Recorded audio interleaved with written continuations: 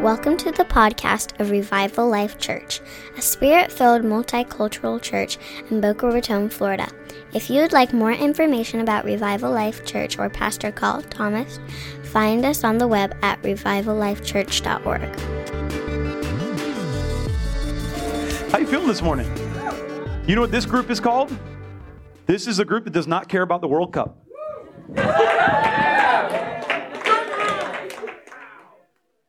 If you've never been to a multicultural church before, if you've only been to American church, there's people who care about things that aren't the Super Bowl. And this weekend we have things like the World Cup happening, and that's actually important to some people. I don't understand it either. I get it. Everybody knows this weekend is about the Tour de France, and that's what I'll be watching when I get home. I got this thing I have to like not look at social media, because I follow. I'm in cycling. I'm a cyclist, and so I follow. Believe it or not, there's actually people who do that. I know that may sound odd to some people, and so all my social media contacts are in cycling. So if I look at social media, the race will be, and it's a 5-hour race, and you know what it's like to spoil a 5-hour event. So that's what I'll be doing after church. And I think the World Cup will be over by the time service is over. Hallelujah. So you know what? We'll find out who wins anyways, right? Hallelujah. How many people here are for France today? Is there anybody for France? Are we all Croatian today? Is everybody else Croatian today? Lillian's up here still getting blasted. Hey, I want to wish a happy birthday to my daughter, Anastasia. Stand up if you would. She turned 15 this weekend. Hallelujah. Nice quinceañera.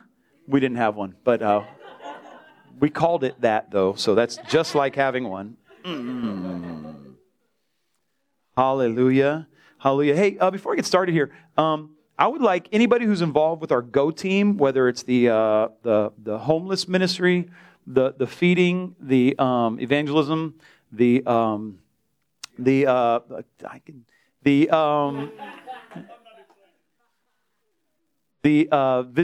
services and outreaches at the assisted living facilities, the jail. And also, I got people trying to help me preach. I got the message. I really do. As well as the Broward Outreach Center. Any of those places, if you minister there, if you would stand up for me, please. This is those. They're not doing this for applause, but I would like the ministry team to pray for these folks. And the ministry team is anybody standing near them. Or not standing near them who wants to pray for them anyways. Just go ahead and put a hand on their shoulder. Ha! And just put a hand on their fire in the name of the, and just begin to pray. Father, in the name of, begin to lift your voice, just pray. Father, that you would give them more power, more anointing, fresh visitation. Jesus, that you would pour into their cup, Lord, that you would multiply their time since they devote their time to you, Lord, that you would multiply their time. Father, they would have, you would multiply the anointing on their life. You would multiply their finances, Jesus, and pray for souls, that they would have souls. Come on, lift your voice. Souls. Jesus, we're praying for souls. Praying for souls. And right now, we just actively forgive those who found the World Cup more important than your word today, Jesus. We bear no offense toward them. Amen. Hey, give it up for those who are serving there, if you would.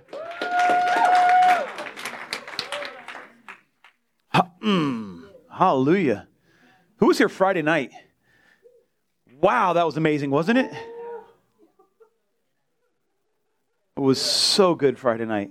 We have the burning room Friday night, and it was supposed to be a time where we just kind of soak in the presence, and the word of the Lord came that we're going to have prophetic refreshing. And I don't even know what that meant when the word came. We had to kind of figure it out, and we just set up some chairs, and people received prophetic ministry, presence of God, power, people were refreshed. Real refreshing comes in the presence of God, right? Amen? Hearing His words, getting His direction, getting His perspective on life. That's where real refreshing happens. Life begins with knowing the Father. Amen? Stretch a hand towards Lillian real quick, if you would. Just say more. More, Jesus. Fresh encounters, Jesus. Catch her up, Lord. Catch her up in your glory, Jesus. Catch her up in your glory. Hallelujah. Hallelujah. Well, hey, it's going to be a good day today. It's going to be a good day today. The non-worshiping World Cup crew here. I'm joking, of course. We had a pretty crowded first service, which is odd normally. Normally, first service looks like this. Second service is more. Today, all of a sudden, people wanted to get to church early. They must have really been excited about the Word of God. They wanted that fresh revelation, the fresh meat. Fresh bread, right? They wanted the fresh bread. Hallelujah. I moved my mic around, so now it's making sounds. I'll put it back where it was. Tech team, it's not your fault, it's mine. I'm trying to recover. Please forgive me. I'm stalling. This is prophetic stalling at this moment. Starting a new message series. It's supposed to be one service, but I knew there was no way I was going to get it done in one message. So I decided to be two messages. After the first service today, if I get it done in two messages, it will be it will be miraculous, right? The glory of God will have dwelled in the temple if that were to happen. But you never know. God could do anything, right?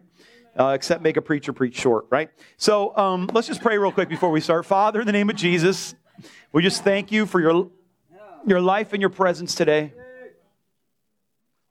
We thank you for who you are. We thank you for your love. And we thank you that you have a plan for our lives. In Jesus' name. Everybody said? Amen. Hallelujah. Hallelujah. I spend the majority of time at Revival Life Church. I preach through the New Testament more than anything. I don't preach out of the Old Testament a lot. Not for any particular reason other than I just really like the words in red. I really like them. I like to talk about the words in red. I like to talk about what the people did in reaction to the words of red. I study the words in red more than anything else. And I preach out of the words in red as well as the book of Acts a lot. Amen? So I'm sharing out of the Old Testament today. And so I have a challenge in that I study the New Testament a lot. So when I get to a section, I've already studied that section, so I can put it in perspective with other things that I'm studying at the current time. It all kind of matches together. As I'm studying the Old Covenant, all of a sudden I'm seeing lots of stuff that I have not studied in depth yet. And what I'm going to be talking about today, I'm going to be talking about the rebuilding of the wall as a pretext for my point. But as many of you know who have studied the Scriptures, you could talk about the rebuilding of the wall and that entire season in the history of Israel. You could preach that for a year, right? There's just the shadows, types and shadows of Christ, about the redemption of people, you could go on and on and on about God redeeming his people, calls, encouraging. It goes on forever. And so I am going to try to give you just like a really abbreviated teaching, so abbreviated that if you have studied it all, you might be offended that I'm going to leave out your favorite part, whatever it is. All right? So the teachers out there who like, you can't even teach on that without talking about this, I'm not going to talk about that, okay? So just get over the offense and forgiveness cycle just right now. So you can just come into this with a pure heart. I'm going to give you, there were the Jews, right? There was the children of Israel, right? There was Abraham, Isaac, and Jacob, where it started, right? And they were looking for a city whose builder and maker was God. And they eventually were enslaved in Egypt. Now, I've already fast-forwarded pretty good, haven't I? They were enslaved in Egypt, and Moses brought them out of Egypt, which we call the Exodus, right? And it took them a way longer than it needed to, but they wound up in the Promised Land. How about that for fast-forward? Here's a little something, a side note I'd like to tell you about that. They were supposed to go a pretty short journey from captivity to freedom. Pretty short journey. But they decided to do things their own way, with their own wisdom. And the longest distance between 2 points is your plan. The shortest distance between 2 points is God's plan. The absolute shortest way to get there is God's way. And so God will tell us, I need you to do that. And you're like, I really don't think that's the season for this, God. What you're saying is, I would prefer a longer way to get to where I want to go.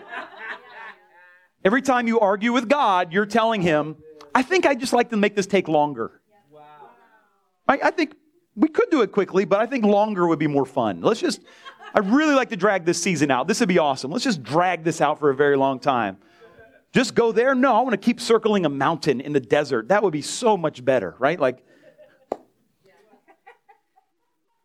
And so, this story, eventually they woke up and they wound up in the promised land. But like all of biblical history, following God isn't always their first priority, right? And so little things would happen, like they'd be conquered by people and many other people were murdered, right? Like these kind of things would happen. And as time went on, the Babylonians conquered Judah, right? Conquered Jerusalem. And they took many of the best people of the land in what was called the exile, and they sent them off into Babylon. They were taken out of their promised land and into Babylon. And as time went on, Cyrus, the king of Persia, conquered the Babylonians. So Persia, the Persians conquered the Babylonians. All right, you're following me now, right? So the people who took the Jews out of Jerusalem were conquered by some other people. And basically at this point, Cyrus had conquered all of the known lands at that point, right? And he declared himself to be king over all the kingdoms of the world at that point, because he had conquered all the kingdoms. Now, another side note, if I can just kind of give you a little biblical interpretive lens, that's mine. I'm not necessarily saying this is perfect doctrine, but this is what I am telling you as someone who didn't finish high school, right? In the scriptures, they were dealing at times with limited knowledge. I want you to hear this. We discovered that the earth is round. God didn't. It was always round to God. Are you with me? And so it's many of the writers of the scriptures, they didn't have language for stuff God was showing them. Right? And so they would talk about like the earth. They didn't say it was flat, but there was the earth, and then there was heaven, and then there was hell, right? That's kind of the language of the scriptures. Beneath is hell, above is heaven. The only problem is if you go beneath far enough, you get to Asia, which clearly isn't hell, right? Like but the way they were, are you hearing me? I'm not offending anybody, right? I'm not destroying the scriptures for you here, right? And so their understanding of the pit must be lower, hell is down, heaven is up, sky's above, sky's good, below is hell, bad. And so there's like this language that almost makes it look like the world through their knowledge was flat, but God never thought the world was flat. Are you with me? And there's a pretty good argument to be made that during what they called the flood was the entire world was flooded, and there's actual evidence of the area that they lived in at that time being flooded. There is not evidence of a flood all over the whole planet. So what does that mean? Is the Bible wrong? It's possible that when they talk about the whole world, that means their whole known world was flooded. Right? And so they said the world. And so, you must be talking about the globe. Not necessarily. Right? When you say my world was rocked, does that mean that the earth split in two? No. Now, I'm not trying to fit something in the Bible because the Bible doesn't say it. That's not what's happening. Right? But I'm telling you, we have to interpret the Word of God correctly. When you read the book of Revelation, or you read Daniel, or you read Ezekiel, they start having some symbolism that doesn't make any sense because they don't have words for what they saw. And the best example is the wheel within the wheel. Right? Anybody know what I'm talking about? The wheel within the wheel? Nobody believes that the world is being run by two tires or two gears. Right? But he had no idea what he was looking at. And so he's like, it's like a wheel? And then it looked like there was another wheel, right? Or you look at the four creatures. We're going to get to heaven and we're going to be like, oh.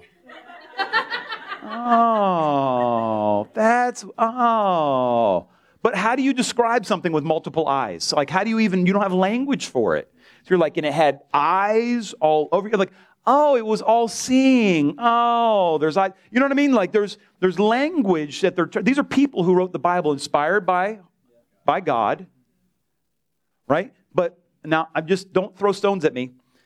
Not everything in here is truth because we have records of people lying.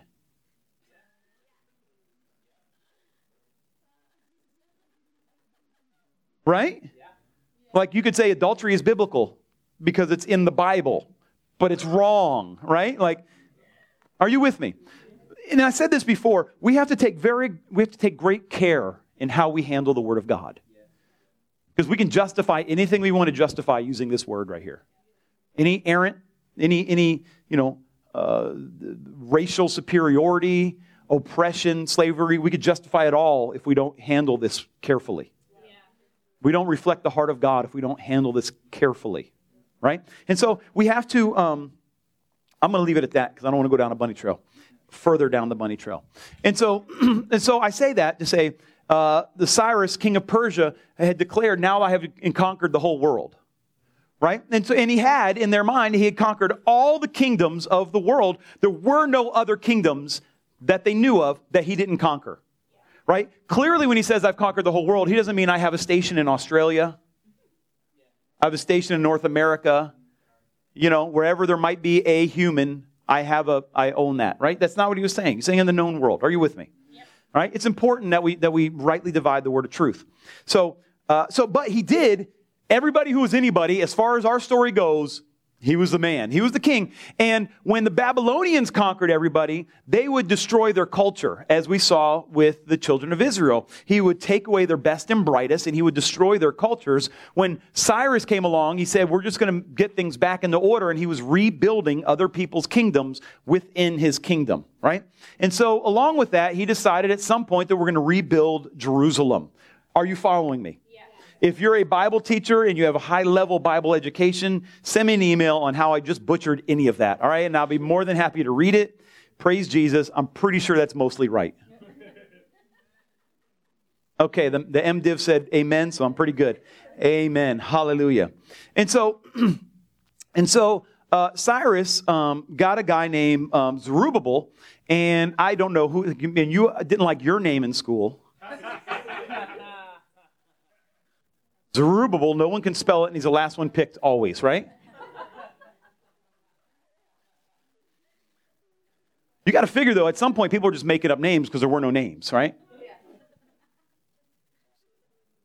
Right? And so, they're just using stuff, right? So anyway, Zerubbabel, they get him, and he sent Zerubbabel back to Jerusalem to rebuild the kingdom. They said you could rebuild your place of worship, that you can worship your God. And he sent just short of 50,000 people. It was 49,000 some people from each little sect and with skill sets and whatnot. And he sent them back. And I really would encourage you to maybe look at this entire story because it's amazing. It's really amazing. And it's detailed in the books of Ezra and the book of Nehemiah, which originally were one book. And at some point people decided we're just going to split it up based on the perspectives, but Ezra, Nehemiah, Haggai, and Esther all tell this story. And it's really, really an amazing story. And you can't tell the story of the building of the wall without what happened in Esther. It's just all very amazing. But what we find is, they sent these people back to rebuild the wall, and that's far more difficult than they thought it was going to be, right? But they had a plan originally, and they started off well. As we look at Ezra chapter 3, we're going to start in verse 1. They're there, a bunch of untrained people in building stuff, start building, and they say, now, when the 7th month came, and the sons of Israel were in the cities, the people gathered together as one man to Jerusalem. Now, this is really, really, really important. When we're going to do something for God, it's important that we get on one accord. Do you remember hearing that in the scriptures later on? God moves when we're in one place, in one accord. Amen? When we're joined together with one purpose, there really is no demon in hell that can stop us. Nothing. And so these people were together in one place as one person in Jerusalem. And what they decided to do, though, they had the city walls were destroyed. The temple was destroyed. It's all not working. And the logical thing to do is start rebuilding the buildings so we can start using them. But these people had a kingdom perspective. Verse 3, it says, so they set up, they're all in one accord, so they set up the altar on its foundation, for they were terrified because of the peoples of the land, and they offered burnt offerings on it to the Lord, burnt offerings morning and evening. Now, let me tell you what this means. When they were exiled from Jerusalem to Babylon, they didn't take everybody. They left. There was a certain number of people that weren't taken away. And unfortunately, this was a lot of people who weren't as handy. But these people who stayed behind in Jerusalem did not keep the law. They didn't keep the ways of God. Many of them intermarried. Many of them began to practice the customs of the local land. Now, I'm okay with mixed marriages. If you know me, I'm okay with mixed marriages. I'm in a mixed marriage. Amen? My wife is the product of a mixed marriage. We're in a mixed church. Mixing is great, and I'm okay with that, right? If you're not in one, get out of the one you're in and go, no, just joking. No. No. No.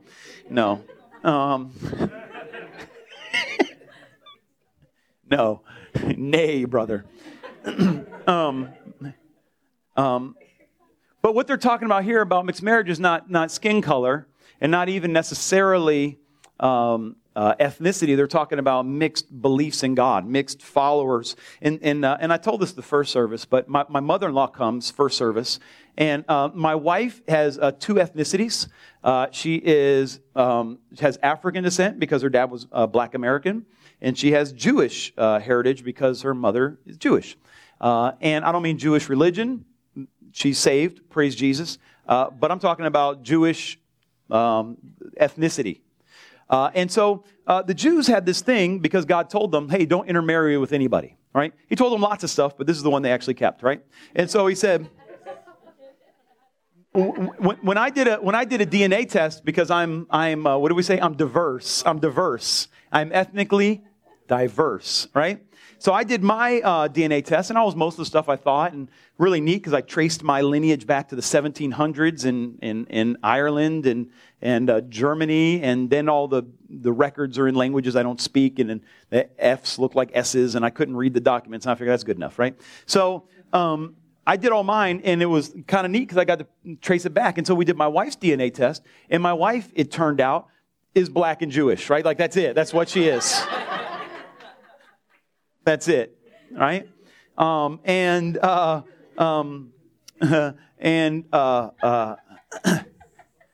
which is really funny to me. And let me tell you why that was so funny.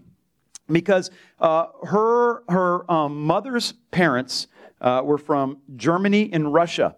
So at some point, when the Jews were kind of kicked out of Israel and they made their way to Europe, her ethnicity, her genetics are purely Jewish from the German and Russian region, but the genetics are the same. They're not, you're Russian. You are Jewish. And we know that Jewish people lived in these regions, but you could have been Jewish from nearly anywhere because your genetics were stayed pure. And what's really interesting about that is we're talking about as far back as genetics go, these people only married other Jews. It stayed pure until my mother-in-law. We're literally talking about thousands of years of people staying like, this is it, this is our people. And then my mother-in-law comes along and says, that's probably long enough, right? Like, I think we're done with that now. Let's just move on, right? And then my wife completely sold out, and now here we are, right? Now we have my family. Right? Like, according to Jewish law, my kids have one more shot to keep the Jewish thing going, and then it's over. 3 strikes, you're out. That's it. And so that's it. And so it was really important to God that they stay pure and they don't intermarry, because they know when you intermarry, you adopt the lifestyle of the people you intermarry with. And so when they came back from Persia, are you following me here? Yeah. So when they were brought, more on you there, Lillian. Just stretch your hand to Lillian. Just fire on her. Fire on her, Jesus. You can't get up till he's done, Lillian. Thank you, Jesus. I got to go to the bathroom. Nobody cares. Fire on her, Jesus. Put a thing on her there, Isaac. Fire on her, Lord. Anyway, so when the Jews came out of Persia back, they had still maintained their identity, but they came upon some people who did not, right? And the local people were not really excited about these people coming back, reestablishing the temple. And so they knew, like, when we come, oh my goodness, when we come and we establish this thing, let me say it this way. When you start standing for something, people who don't stand for something will persecute you. You want to start following God? You're going to hear problems from people who aren't following God. Those are the people who are going to come at you. Like, you lived your life wild and crazy, doing all kind of stupid stuff. Your family was, well, he'll get through it. You start following Jesus, all of a sudden they're worried about you. All of a sudden they're worried about you. Like, well, how about when I was going to hell? Why weren't you worried then? Why are you worried now? This makes absolutely going to church. You're like, yeah, I was going to hell before. Now I'm going to church. What's the problem? Right? You start following God, and all of a sudden people who aren't following God, hear me, get convicted. That thing manifests, and they want to make you stop because your righteousness convicts them. Right? It's not being judgmental. Don't be judgmental. You don't have to be judgmental. Your righteousness convicts people. You just be in love, you follow God, and all of a sudden the conviction of God will work on its own, and they'll think they have a problem with you, but they have a problem with their own lack of righteousness. They have a problem with their own disobedience. They know there's a better way, and if nobody says anything about it, if we keep it quiet, then we can all live in peace, not following God. Amen? But instead, someone starts following it, messes up the whole plan, now they got to kick you out of the friend group because you're making them convicted. And so the Jews come back and they start to reestablish the temple, and these people know, hey, if they start following God, what does that mean for us in our marriages? Hey, let us help you out. They're like, no, we don't need your help. We know what you bring to the table. You bring compromise, and I can't build the altar with compromise. Wow. I can't build the relationship with Jesus with compromise. The enemy can lie to you and make you think that you can compromise and continue to follow God, but you and I know you can't. Yeah. All you're doing is making it take longer. All you're doing is making the route take longer, the promise be farther off, the blessing be farther away. That's all we do. We make it take longer. Amen? I want to finish them tests. I don't want to keep taking them over and over until I pass. I just want to finish them and move on. Amen? And so in Ezra 3:3, it says, again, we're going to read it one more time. So they set up the altar on its foundation, for they were terrified because of the peoples of the lands. And they offered burnt offerings on it to the Lord, burnt offerings morning and evening. They knew the only way we're going to get ahead in this thing is get God's presence and power. If we don't have God behind us, this whole thing is going to fail and we're all going to be destroyed. And we do not want that. So instead of building the beautiful altar, instead of building the beautiful temples, before building the walls, they built the altar. And they started offering sacrifices. Hear me. You can't go to church and be Christian. If it's not you interacting with Jesus Christ, if you've not been born again, if you've not come through the shed blood of Jesus Christ to the Father, none of it matters. None of it matters. We've got to come through the altar of sacrifice, and Jesus Christ is upon it. Amen? And if that is not the center of church, if that's not the center of what our gathering is about, then what are we doing? What are we doing if people can't meet Jesus there? If it's not through, we can have a neat club. We can have neat social activities. We can do all kind of neat stuff. But Jesus Christ, the presence and power of God, and if we don't come into contact with that sacrifice, then we're not actually building the church. We're building another club with a religious name. Are you with me? Has a form of godliness, but lacks the power thereof. We need the power of God so we can do the things of God. Amen? You have to have that altar at the very set. It has to be the very first thing that you build. When I started this church, I started as an outreach, and I had been part of a church plant that went sideways. And since that, my wife and I were kind of hurt in our woundedness. We said, we're not starting another church. We refuse to start another church. We're just going to do an outreach. It's never going to become a church. And to my shame, God tricked me into starting a church. Right? In the midst of my disobedience, his plans were more important than my plans, and I slowly yielded to him until I recognized that he had tricked me into doing what he wanted me to do all along. And it wound up way better than what we thought it was going to be. Hallelujah. Thank you for coming. Thank you, Jesus.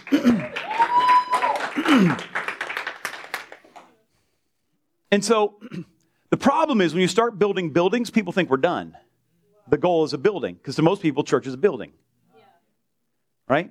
And so we said, a building is never going to be an idol for us. So we spent almost a decade portable. And people say, hey, when you guys get in a building? I'm not even thinking about getting a building. You get a building, people settle down, right? Then now you've settled.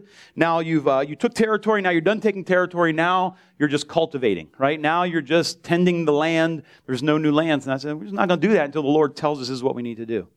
And so the Lord told us, hey, you need to go and get a building. You need to believe you need to believe me for building this year. And so my wife began to pray and just really contend. And we got a building. And I said, hey, we cannot allow this to be a place of settling. Amen.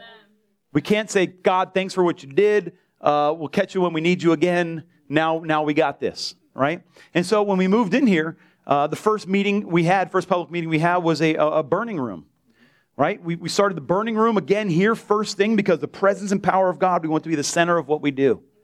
We're not ashamed of Holy Spirit. We're not ashamed of the moves of the Spirit. We're not ashamed of the gifts. We want His presence and power in this church. Started a message series when we first moved in, presence and power of God. Why? Because I want the most important thing to be the presence and power of God. Amen. And first things matter. Amen? Amen? What you do with your check, the first thing matters. Right? That's why we call it the tithe. It's the first. It matters. So then we started fire starters in here because we wanted to keep it going. We wanted to kick it off to keep people burning for God. We just started Tuesday morning prayer again. Like, we want people to come into the presence and power of God. It's important. It's what we do. But what they found in Israel was they started off rebuilding the temple with the altar, and then they got tired.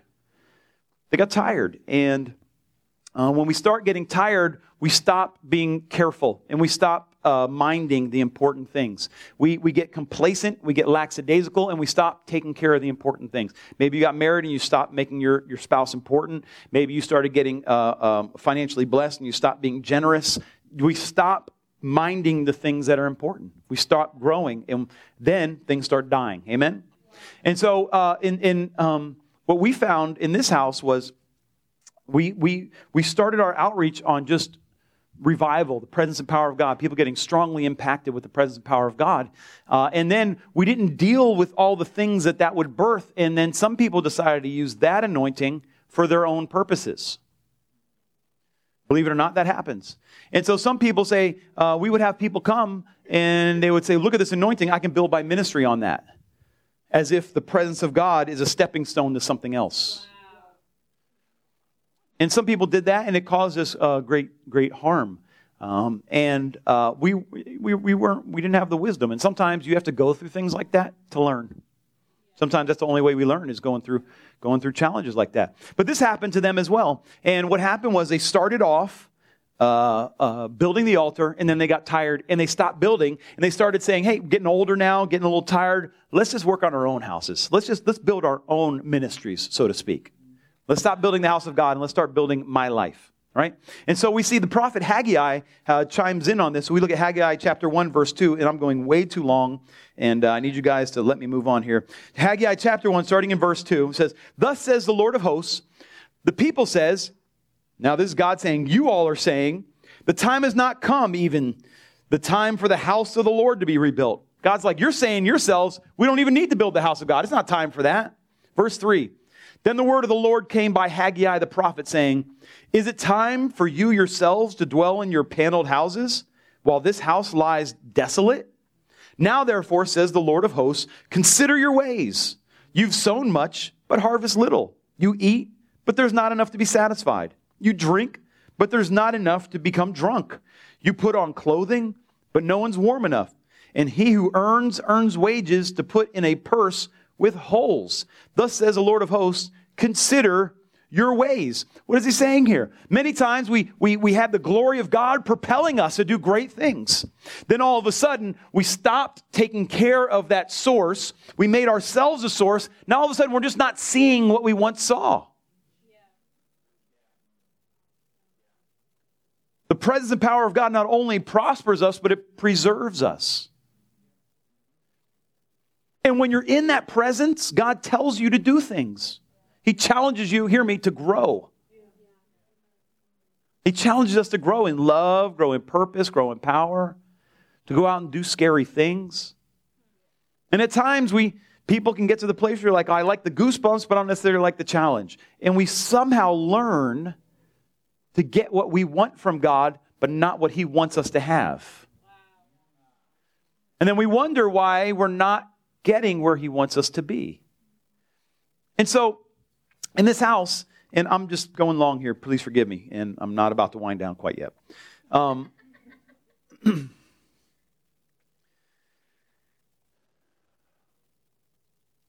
so there were people who had the promises of God, but they weren't seeing the prosperity because they intermarried, right? And the people moved in and they cooled off and they weren't any better. Let me say it this way. When you have a boat and your boat is in the ocean, that's good, right? If you're in the ocean and you have a boat, that's good, right? When the ocean is in your boat, that's bad. Boat in the ocean, ocean in the boat. And so we see the church of Jesus Christ. When the church is in the world, that's good. When the world is in the church, that's bad. Now we're not actually accomplishing anything. Hear me. I'm not talking about inviting the world to come experience the church. I'm talking about when the church starts looking like the world. When the church starts looking like the world, when the world is in the church, all of a sudden it's not the presence and power of God. It's, we can't offend people. We can't, our righteousness is offending you? Well, maybe we're wrong. Oh, wait a minute. Holiness looks like us and that makes you uncomfortable? Maybe holiness is the problem. Maybe these words don't mean what they actually clearly say in the Word. Maybe we've gone past the Word of God. Maybe we've matured from the Word of God because everybody should be accepted in the house of God. And all of a sudden, the church starts looking like the world. Now, I'm not talking about some old evangelical, conservative, we hate people and we call it righteousness, right? That's not what I'm talking about. But I'm talking about if there is not the presence and power of God, the fire, the anointing, the fire on the altar that is here to get people close to God, then what are we accomplishing? If we're not a people who obey His voice, then who are we? Are you with me? Yeah. Church in the world, good. World in the church, bad. And what we've discovered here is your culture protects your values, right? And we talk about this. Your culture protects your values, and we want a culture in our church that protects our value, that the center of who we are is the presence and power of God, right? This is who we are. And so we need to develop a culture out of that reality of the presence and power of God that protects our values. In our family, we value the presence and power of God. I'm talking about my family. We value what happens when you gather with other believers. Therefore, in our church culture, we go to church. Our family culture, we go to church. Yeah. Hey, something's coming up on that Sunday. Well, I guess I'm not doing that thing because I'm going to church. Amen. We're loving Jesus. This is who we are. We forgive. We're generous. I don't know if we have money to keep up that thing for compassion. No. We give. I don't know if we have money to tithe this week. Maybe we shouldn't pay God and we'll pay the... No. Our culture protects our values, and our value is generous towards God. Amen. Right? Our value in our family is that we don't walk in judgment and bitterness of other people. And we have a culture where my wife and I will call each other out if we get bitter. Right? We were in bed last night talking about some issue, and I was like, honey, I know we see things differently, and this is what I see. I need you to let me know if that sounds bitter, but this is what I'm seeing. Because I want to protect my heart. And I want a culture that protects my values in my family. Does this make sense? Yeah. We value our kids' safety.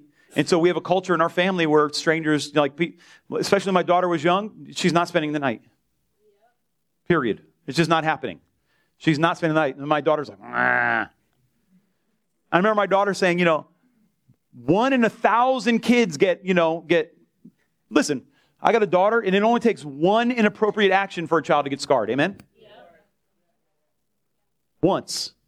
My daughter's like, 1 in 1,000. And I'm like, that one ain't going to be you, because you'll be here. It'll be right here in our house. It might be 1 in 1,000. I'll pray for that one, because it's not going to be you.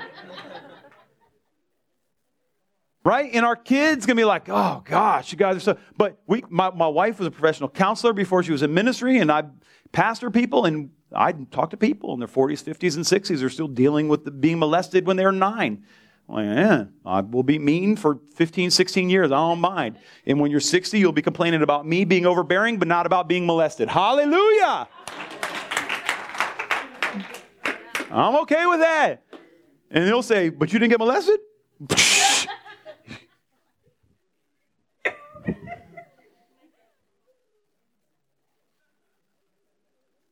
Roll your eyes till they go to the back of your head. I do not care. So our culture perfects our value. Oh, sweet Jesus, it's late.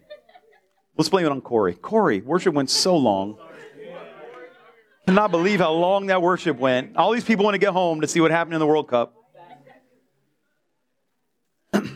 And so hear me. And so they needed to build the wall.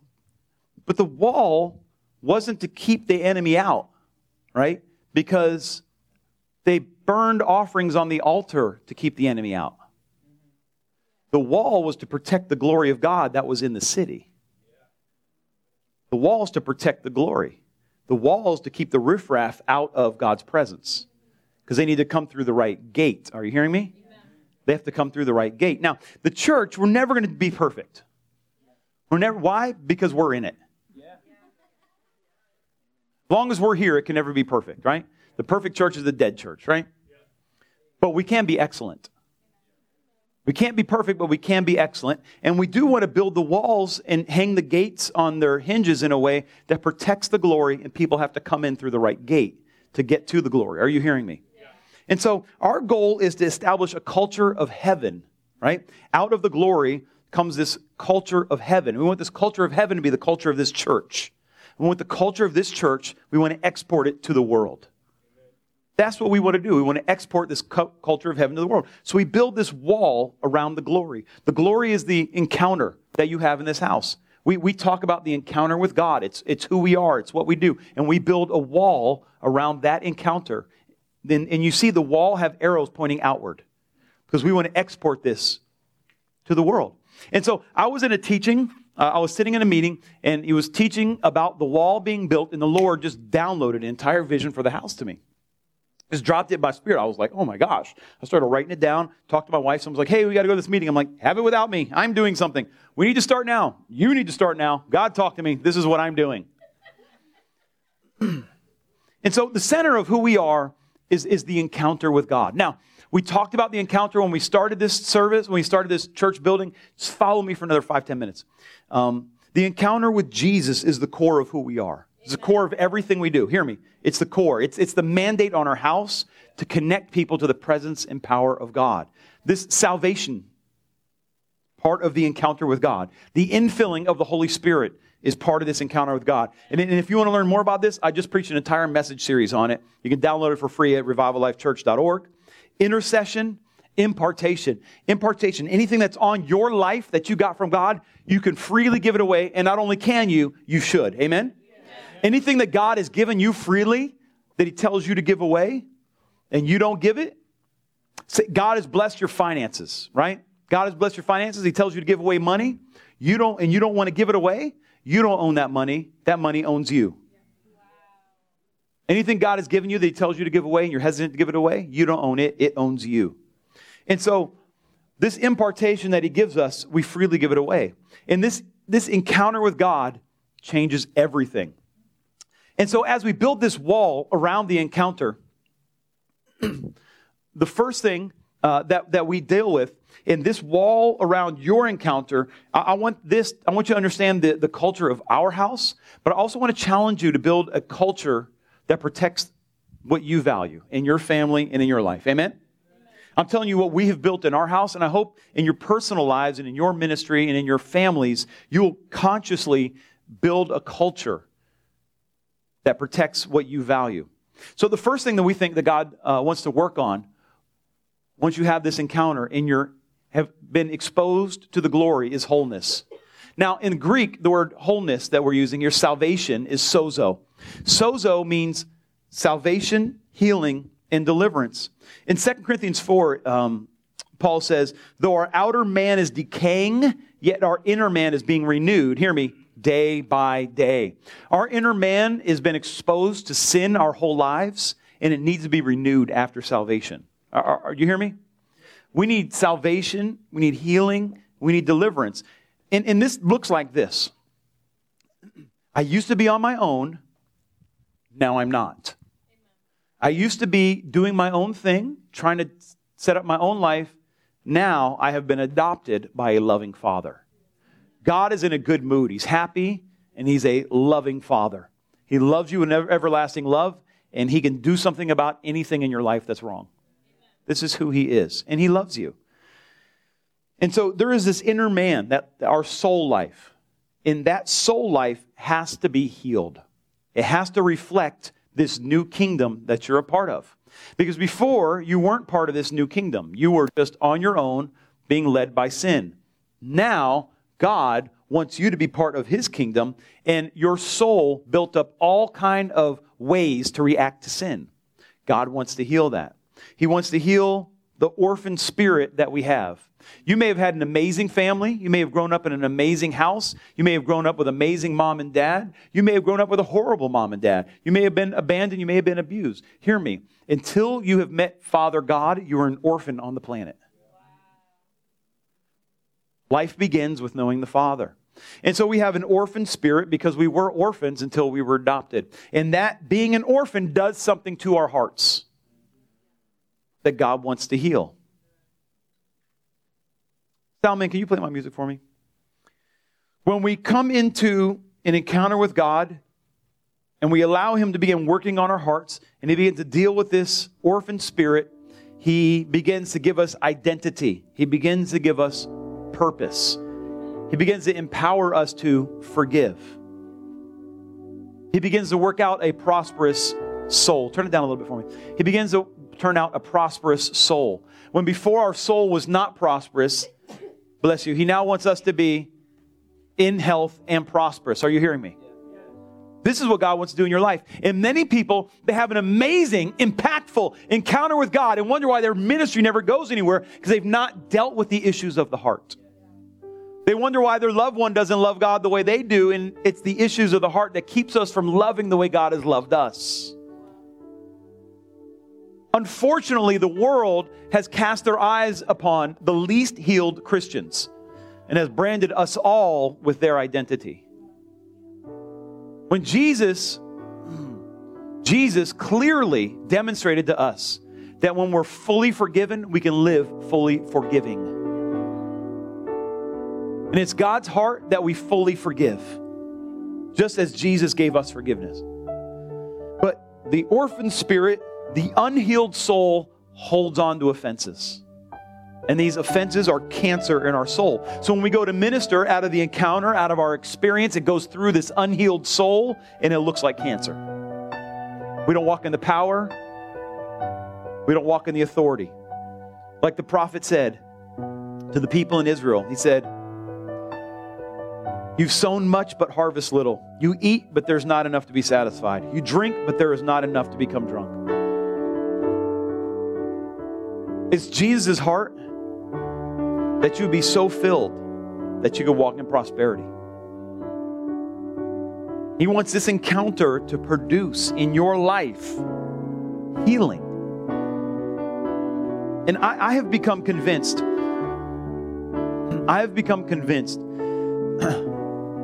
That we need to become healing presence. And let me tell you how that happens. That happens when you are always actively engaged in the healing process. And if you're engaged in the inner healing process, when you show up on the scene, healing presence is there. Judgment doesn't heal people. Bitterness doesn't heal people. Your wisdom on how to fix things doesn't heal people. Only healing presence brings healing. And we live in a broken orphan world that needs the healing presence of God. Would you stand with me? Hallelujah. Hallelujah. Hallelujah. Hallelujah. Hallelujah. Hallelujah. Hallelujah. Hallelujah. Father, in the name of Jesus. In the name of Jesus, Father, I pray that we could embrace this love that you have offered to us. This perfect, loving Father who loves us unconditionally, who looks down upon us with eyes of grace and eyes of love. Father, I pray that we could walk in reaction to your love, connected to your love, conduits of your love. And Lord, right now, in the name of Jesus, we choose to give that free gift of forgiveness as you gave and offered a free gift of forgiveness to us through your Son, Jesus Christ, and Him being a sacrifice on the cross. Him bearing the weight of sin. Him going through suffering and death so that we wouldn't have to. And He freely said that we're forgiven. As we freely, undeservedly receive this forgiveness of sinning against you and against your ways. Sinning against love. Sinning against the people in our lives. And you've declared us forgiven. Father, it's our heart today to give away that same forgiveness. To walk as forgiving presence to the world. That we would be people who not only receive forgiveness, but we give forgiveness away and we walk in as forgiving presence. So right now, in the name of Jesus, turn up the music if you would, and I'll tell you why in 1 second. I want you to begin to forgive. God is going to put people on your heart right now that maybe did you wrong, maybe let you down, maybe hurt you. Maybe you're in a relationship and you trusted somebody and they betrayed you. I'm here to let you know today, the only way to get free of that is to forgive. The only way today is to say that they don't deserve forgiveness, but it's a free gift I give them. They owe me nothing. It's now between them and Christ. When you do that, you transfer that debt off of you. They no longer owe you. It's between them and Jesus. And Jesus then says, I'll take that debt and I will give you the payment. And I'll set you free of the hurt that came from it. Turn the music up, please. So what I'd like you to do this morning is if you're brave enough, if you've not received the forgiveness from Jesus, between you and God right now, turn off the music. Between you and God right now, I want you to just ask Him, Lord, would you please forgive me of my sins? I've done things that were wrong and I've come up short. And you're going to have to use your mouth and you're going to mumble it. And I would like people all over the room to do that right now. Even if you've done it every day and you've done it 100 times, I would like everybody in the room to do it so that those who are doing it for the first time, nobody knows.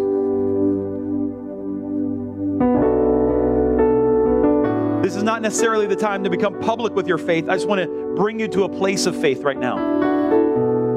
And you say, Jesus, I did things that were wrong. I know they're wrong, and maybe I'm not at a place where I can be public with this, but I want to receive your forgiveness today. Come on, tell them. Make the music louder. I want to receive your forgiveness today. I receive your forgiveness today. I declare that you are Lord and I am not. And thank you for taking my sin. Shekabada. And I declare as you pray that right now, that you are forgiven. You are washed clean by the blood of the Lamb. I declare in the name of the Lord Jesus Christ, as you confess Jesus Christ as Lord, and you declare that He is your sacrifice for sin, that you are set free from your sin. You are a new creature in Christ Jesus. You're a new creation. Old things have passed away. All things are made new. And it's between you and God. It's not about church. It's between you and God. At some point, you'll want to come public with that. This is not what I'm doing today, though. But I would be remiss if I didn't give you that opportunity. But now I want you to give that gift away right now. Everybody right now. Holy Spirit is going to bring things to your heart. He's going to bring offenses that are still living in your heart, hurts, bitterness. And I want to help you get free of that today. So with your own words right now, I want you to begin forgiving people. And I want you to use words like this. I forgive you, Joe, for lying to me or robbing me or doing whatever. I release you from that right now. And I declare that's between you and God. You owe me nothing. And I want you to keep doing that until you run out of things to say. Amen? Amen, Pastor. Come on, begin right now. Begin right now. I forgive you. I forgive you for doing this. I forgive you, Mom. I forgive you for not being able to show me the love I really needed. I forgive you, Dad, that you weren't the father that I always wanted in my life and that you put other things more important than me. I forgive you. I forgive you, brother, sister, co-worker, former lover. You got to use words. You got to speak it with your mouth. You can't think it. You got to use words. Your words have power. Come on. Speak it out. I forgive you. And you just keep going until the Lord stops bringing people to your heart. And you may be surprised who you're still offended with. It's not God's heart to condemn you, to make you feel bad. It's His heart to get you free. So He's bringing up offenses right now in your heart. And you're saying, I forgive you. Maybe you had a pastor who let you down. Maybe you had a friend who betrayed you. Maybe things didn't work out and it wasn't your fault. Why don't you go ahead and just begin to forgive. Release it right now, all over the room. Release it right now. Release it right now. And if you would close your eyes and bow your head if you would, and just between you and God right now, begin to speak it. I don't want anybody looking around right now. I just want to know who I'm praying with. Nobody looking at me. I don't want anybody to see what's happening. And if that's you, if God is speaking to you right now, I just want to pray that you're able to forgive. Just put your hand up and down so I can know who I'm praying for. God is saying you need to just forgive people. Who is that? Up and down, up and down, up and down, up and down. Up and down real quick. Yeah, you can put them down. A couple more. Just speak in your heart right now. They hurt your feelings. They weren't kind. They didn't treat you with kindness. The Father, in the name of Jesus, these who've raised their hand right now, I see you. I just declare forgiveness, the power to forgive, in the restoring of their soul. Do you have anybody else to forgive? All over this room, many people, you've not forgiven yourself. You've not forgiven yourself for failing. You've not forgiven yourself for not making better choices. You've not forgiven yourself for being more diligent. You've not forgiven yourself for making that mistake. Many of you even believe that the abuse is your fault. The Bible says we're not allowed to judge people, and that includes you. So many of you right now, this you think, no, I'm just being humble. No, you're being judgmental and you're binding yourself to something you're not supposed to be bound to. I want you right now to just forgive yourself and release yourself from your shortcomings. Maybe you were the best parent you could be, and now you look back and say, man, I blew that pretty bad. God doesn't want you living in condemnation. He wants you to be free. You need to forgive yourself and be a better person. Maybe you weren't a great spouse. Maybe you weren't a great employee. Maybe you weren't a great friend. Maybe you weren't even good to yourself. It's time to repent and release yourself from that bondage. I feel the anointing on that. I declare restoration of the soul. I declare restoration of the soul right now. And I declare you to be healing presence to people in this world, that you'll be able to bring this healing presence. And you would tell people, you would see who's bound in that, and you'd bring them to the house of the Lord. You would bring them to a place of restoration. You would bring them to a place of forgiveness. You would bring them to a place of wholeness so they can live in wholeness. They can live in a place of healing. They can live in a place of beauty. Now let me pray for you. Father, in the name of Jesus, we love you, we love you, we love you. And I just pray for these people under the sound of my voice. I pray that this week you would walk them through the scriptures and show them how much they're loved, how much you just rejoice over them, how much you're excited about them. You would show them they have an amazing future and that they're part of a family, they're part of a community, that they're part of a house, that they're part of a community that loves them and cares about them. And you've put them exactly where they're supposed to be to reach those people around them.